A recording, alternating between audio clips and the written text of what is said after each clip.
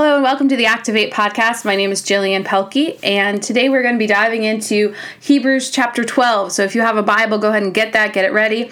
If you would like to catch past episodes of the Activate podcast, you can find them on SoundCloud or iTunes by searching Jillian Pelkey Activate.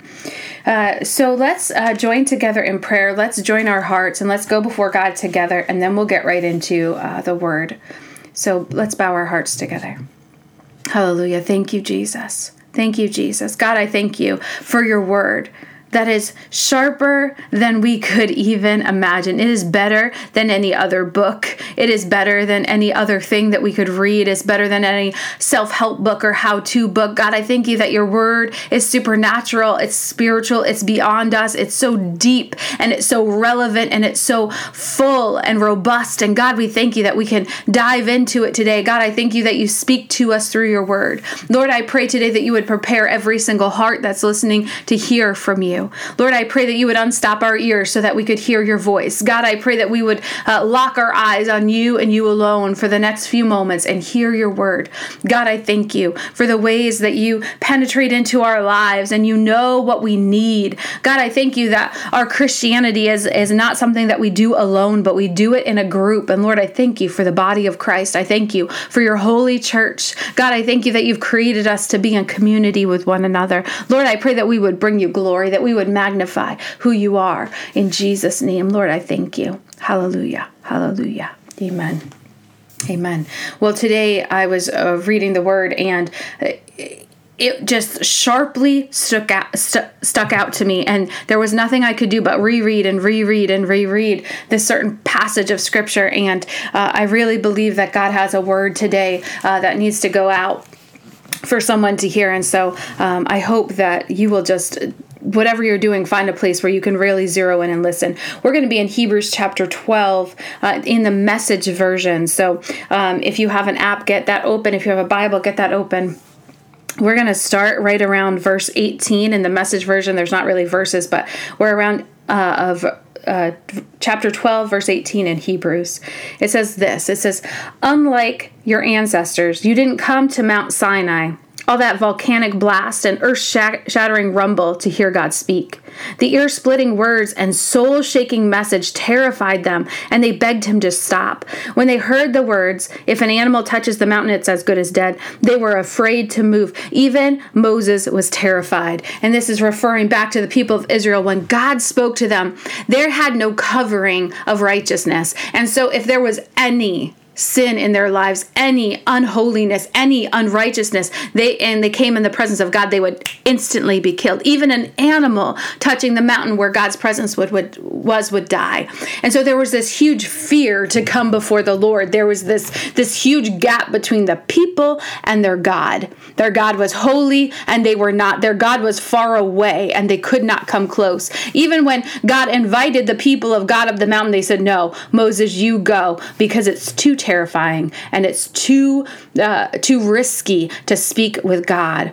And when we contrast that with today, where can you speak to God? You can speak to God in the grocery store. You can speak to God in the shower. You can speak to God as you're going about your daily routine. You can speak to God anytime, anywhere. You can speak to him in the car. You don't have to be at church to speak to God. You can speak to him anywhere, and there's such a contrast there. But the difference maker is that we are covered with a robe of righteousness that comes from the sacrificial lamb, Jesus Christ. It's because of Jesus' death on the cross that we can come near to God, that we can draw near and be in his presence. So there's such a stark, startling contrast between the way things were and the way things are. And because we have so much accessibility, we become apathetic. Because we are able to come to God anytime, anywhere, we do it less than we could, than we should, than we even want to sometimes. And Paul says it's so wonderful, the things I want to do, I don't do.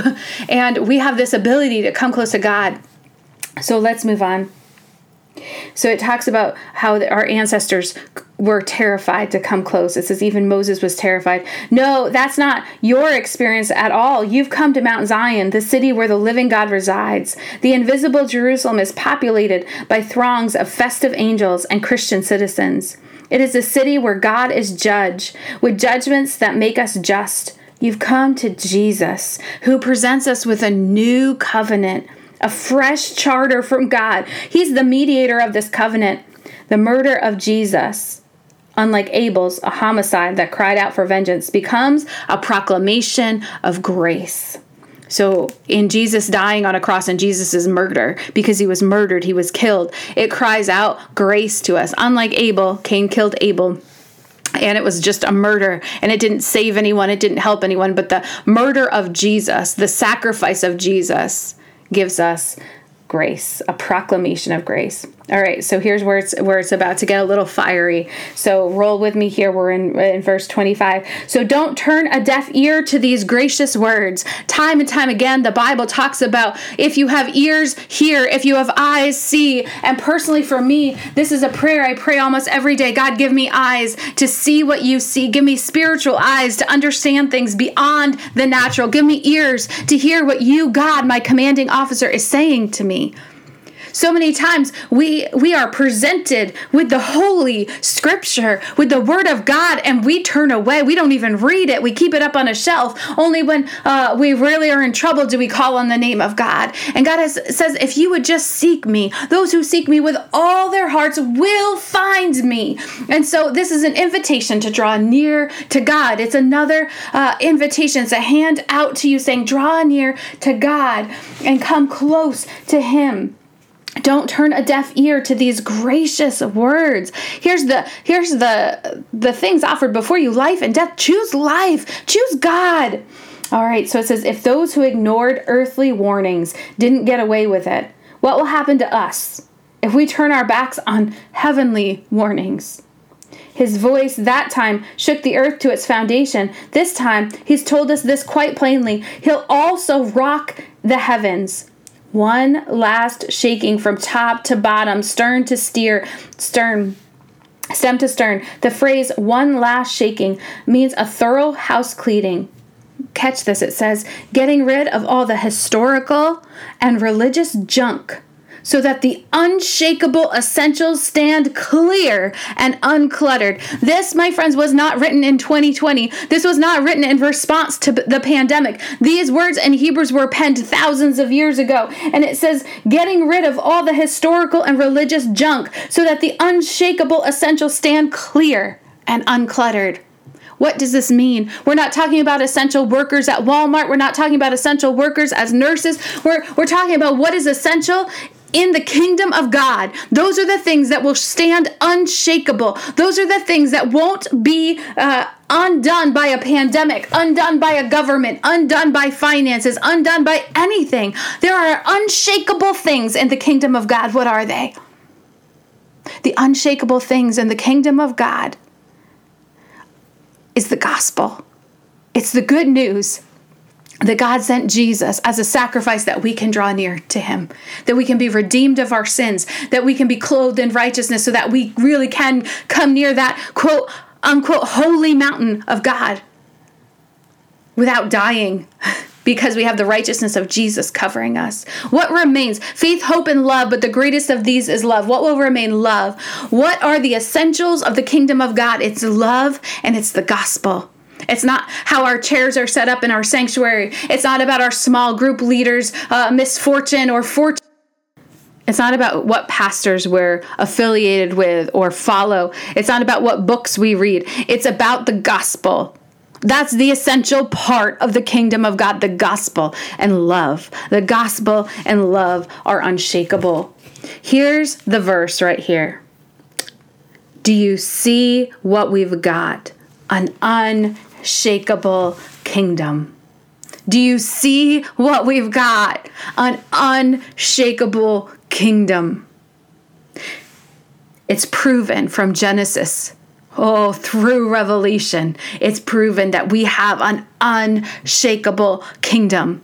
When I think of the desperation of the people in the book of Esther, when I think about an edict going out saying that all the Jewish people were to be killed, That there would be an open season on the heads of every Jewish person, that the military, the townspeople, everyone would be allowed to kill the Jewish people on this certain day. When I see the hatred toward the Jewish people in that moment, it must have felt like the kingdom of God was shaking. It must have felt like there was no hope.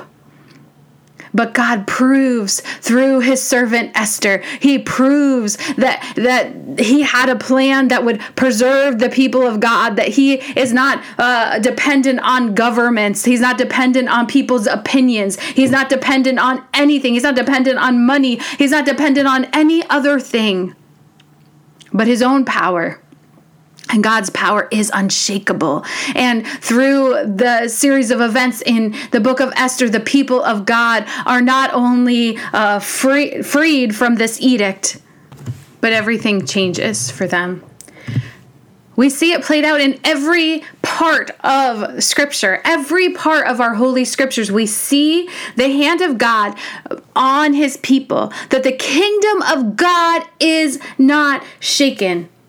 In Genesis, through original sin, the kingdom of God is not even shaken with that. In the flood, the kingdom of God is not even shaken. In Exodus, we see captivity doesn't shake the kingdom of God. In Leviticus, we see people not being able to obey the law of God does not shake his kingdom. In Numbers, through censuses, it doesn't shake the kingdom of God. In Deuteronomy, when the spies go out to see the land and they bring back a word of hopelessness, the kingdom of God is not shaken. In Joshua, as the armies fight people bigger and better than themselves, the kingdom of God does not crumble. In death and poverty that we see in the book of Ruth, the kingdom of God does not shake. Through even in the times in 1 and 2 Samuel, when the prophets were scarce and the word of the Lord was scarce, the kingdom of God was not moving. It wasn't in trouble. There wasn't something wrong. The kingdom of God was steady. In the time of the kings, when the people called on God and asked for an earthly king, the kingdom of God did not move. It was not shaken. Even when cities were destroyed, and we see in Ezra and Nehemiah, when the people of God were carried off into captivity, the kingdom of God wasn't shaken. In Esther, we see the kingdom of God not moving. In the book of Job, we hear of the trials of Job, and there is no shaking in the steadiness of God. Though the prophets cry out and no one listens, the kingdom of God stands steady. When Jesus comes we read about it in the book of Matthew, where they tried to kill him right at his birth. The kingdom of God is not shaken. They try to kill him in his life and capture Jesus in his life, and he is not shaken. We see Judas as the traitor who turns Jesus in to be killed, and still the kingdom of God is not shaking. It is advancing. We see in the book of Acts the persecution from the government, from Rome, and the kingdom of God does not shake. It advances. As the gospel message spreads to the Gentiles through Paul, the kingdom of God is not shaken, it's not diluted, it's not changed, it advances. We see through church issues in Corinthians and Galatians and Ephesians and Philippians and Colossians that the kingdom of God does not shake, even though the people of God are not following him precisely. Even though Paul is sent to jail for his faith in Christ, the kingdom of God does not shake, it advances. Even though we see in Timothy young leaders coming up, new leaders, the kingdom of God doesn't shake when new leaders arise. When Peter writes 1 and 2 Peter, the kingdom of God doesn't shake, it advances. And through the book of Revelation, we see that God's kingdom will not shake. In the future, it will not shake, but it will move forward and advance. The kingdom of God is forever. The kingdom of God is not a shifting sand. The kingdom of God can withstand any storm. The kingdom of God is forever. It is eternal. And so when we read in Hebrews and it says, do you see what we've got? An unshakable kingdom. And do you see how thankful we must be? Not only thankful, but brimming with worship.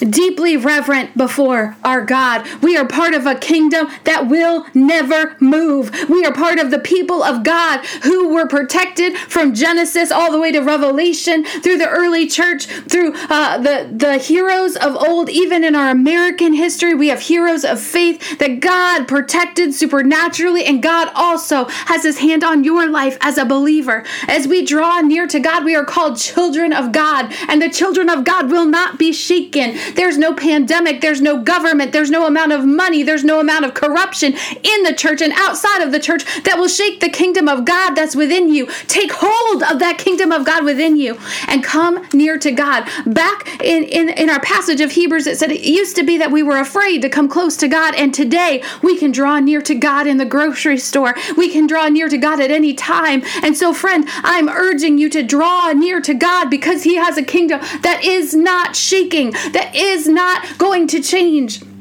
For God is not an indifferent bystander, the Bible says.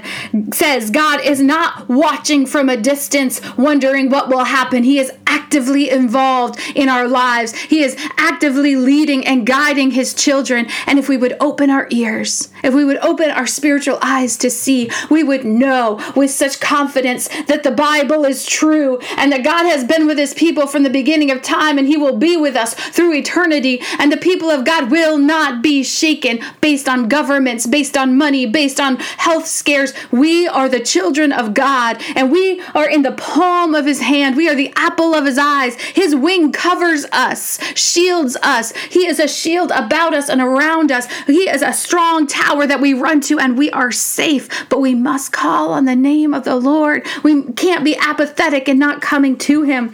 He is not standing by as a bystander. It says here, he's actively cleaning house, touching all that needs to burn, and he won't finish until it's cleansed. God himself is fire. Now this brings us back to this mountain of God where even the animals were burned up. And friend, I got to tell you that when we are covered in the righteousness of God, we will not be consumed in fire. But here's the thing, we need to be covered in the righteousness of God. We need to find our place before God. And all that's happened here in 2020 has given us a clarity. The clarity has been that we don't need soccer practices and concerts and movies. We don't need restaurants and stores. We don't need activities. What we need is time spent in the presence of God alone. That is what is essential. That is the thing that God has brought his church back to, that we need him and him alone. We need personal study with God. When the church doors are closed, we need to get closed in with God. We need to be around other believers. But listen to me, friend. If you are not drawing close to God, then you're not drawing close to this unshakable kingdom. You're not getting your direction from God. And in 2 Timothy, I love where it says that if we are part of the army of God, we have to come close and listen to what our commanding officer is saying. Each and every individual person needs to draw near to God. And then corporately, I love how God has created the body of Christ. We need to draw near to him together. We need to come together. Christianity is not a lone wolf thing. We need to get into the doors of our church as soon as they are open. We need to be around people of God. We need to call friends and pray with them on the phone. We don't need to just call and chat. We need to call and pray. We don't need to just call and chit chat. We need to call and get in the presence of God together, because there's power when the people of God come together. There's power when the people of God pray together. Friend, listen. What is essential? Essential for you is to spend time with Jesus every single day, concentrated time with Jesus. Because do you see what we've got? We have a kingdom that's unshakable. Do you see what we've got? God is shaking things that aren't essential. He's shaking things that are historical messes. He's shaking things that are religious messes. And he's saying the most important thing is to draw close to him, to come close to God, because that access door is wide open if we pass through in the name of Jesus. We don't pass through on our own good deeds. We don't pass through because we attend church. We pass through because of the sacrifice of Jesus Christ, opening wide the door for each and every single person to come. Will you come today into the presence of God? Or are you leaning on things that aren't essential? For so long, as the American church, as the American people, we have leaned in on hours of doing events, on hours of doing soccer practices and running to this situation and that event and to this thing. And God wants hours of our time spent on our knees before him, seeking his face. Seek me and you will find me. Would you like to find the direction that God has for you today in this month? In the month of August, what is it that God is stirring in you to do? It's August 2020. What does God have for you in this month? What does God have for you this week? What mission does he have for you as part of his unshakable kingdom? Draw near to God. This is no surprise to him. We have the bombing in Beirut yesterday. We have weather patterns that are crazy. We have the pandemic going on. We have riots going on. We have so many things that make us feel like maybe things are shaky.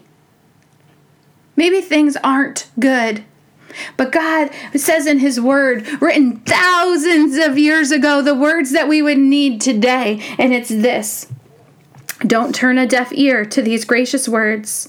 If those who ignored earthly warnings didn't get away with it, what will happen to us if we turn our backs on heavenly warnings? His voice that time shook the earth to its foundations. This time, he's told us that quite plainly, he'll also rock the heavens. One last shaking from top to bottom, stem to stern. The phrase one last shaking means a thorough house cleaning, getting rid of all the historical and religious junk so that the unshakable essentials stand clear and uncluttered. Do you see what we've got? An unshakable kingdom. And do you see how thankful we must be? Not only thankful, but brimming with worship, deeply reverent before God. For God is not an indifferent bystander. He wasn't a bystander in Genesis or Exodus or Leviticus or Job or Psalms to David or to Paul in prison. He wasn't just standing by with his back turned to us. He had his hand outstretched to each and every one, and he has his hand outstretched to you today. For God is not an indifferent bystander. He's actively cleaning house, torching all that needs to burn, and he won't quit until it's cleansed, because God himself is fire, and God wants to burn away things in us personally, individually, that don't belong there, so he can shine forth his glory. We are made to bring glory to God. By the blood of the Lamb and the word of our testimony, by Jesus dying on the cross, there is forgiveness of sin and an access that comes only through him. And it's the word of our testimony saying, yes, it's true. Yes, that's what God did for me. I was lost and now I'm found. I was dead in my sin and now I am a whole new person. I am a new creation. I am not the person I used to be, but I am brand new, born once again into a spiritual kingdom that cannot be shaken. I am born again, and you can be too, by coming close to God, by asking God to be that robe of righteousness, asking God to forgive your sins, burning away anything that's not of him, so that we can be holy unto the Lord. We can be holy like he's holy because of Jesus' sacrifice, because of the Holy Spirit that's come to guide and direct us, because the Holy Spirit gives us the things that we need, gives us the counsel that we need to do what God has called us to do. He's the one that gives us the willpower to live for God, not because of our own striving, not because of our own trying, but because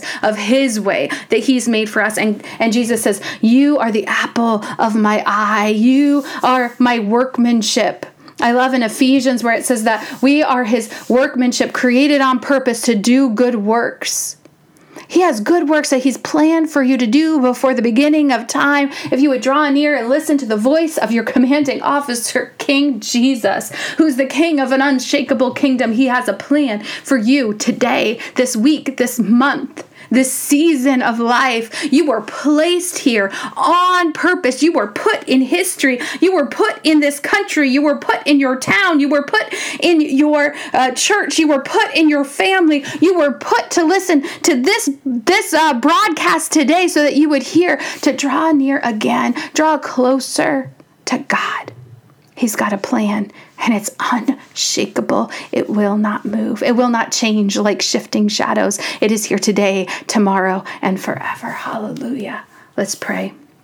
Lord, we thank you for your word from beginning to end that teaches us, God, that you are not a changing God, but you are the same. God, I thank you that you're not a man that you would lie, but you are the same today. That you will be for our children. You are the same that you will be for our grandchildren. And God, we thank you for the heroes of faith that have gone before us, for those who were not shaken but called on your name. God, I thank you. We thank you for the examples of people like Corrie ten Boom, that in the middle of just the most devastating situation, she clung to her Bible. She snuck her Bible into a concentration camp, and she told people of your goodness. God, I pray that we would follow in her steps, and God, we would cling to your word. God, while we have time, while there is light, God, I pray that we would read your word. While we have opportunity, God, I pray that we would draw close to you. God, I pray that we would fill up our churches with hungry hearts seeking after you. God, I pray that our prayer times would be on fire in the sense that they would be burning up anything that's not of you, on fire in the sense that we would be thankful before you, God, for what you've given us, which is this kingdom that is not shakable. God, I thank you for your word. God, I thank you for your presence. God, I thank you for the availability that we have to go before you. God, I pray that we wouldn't take it for granted, but God, we would come boldly into the throne room of grace and mercy, and we would have audience with you, our God and King. God, I pray that you would be the Savior of our hearts, but also the commanding officer that would show us what to do today. God, we sacrifice our very lives before you. God, we say that we are yours. We are living sacrifices. God, whatever you have for us to say, we will say. Whatever you have for us to do, we will do. Wherever you have for us to go, we will go. Whoever you have for us to talk to, we will talk to. God, we lay our lives before you. And God, we say we're yours. We are vessels ready to be used by you. God, help us to love. God, help us to share the gospel. In Jesus' name we pray. Thank you, Holy Spirit. Amen.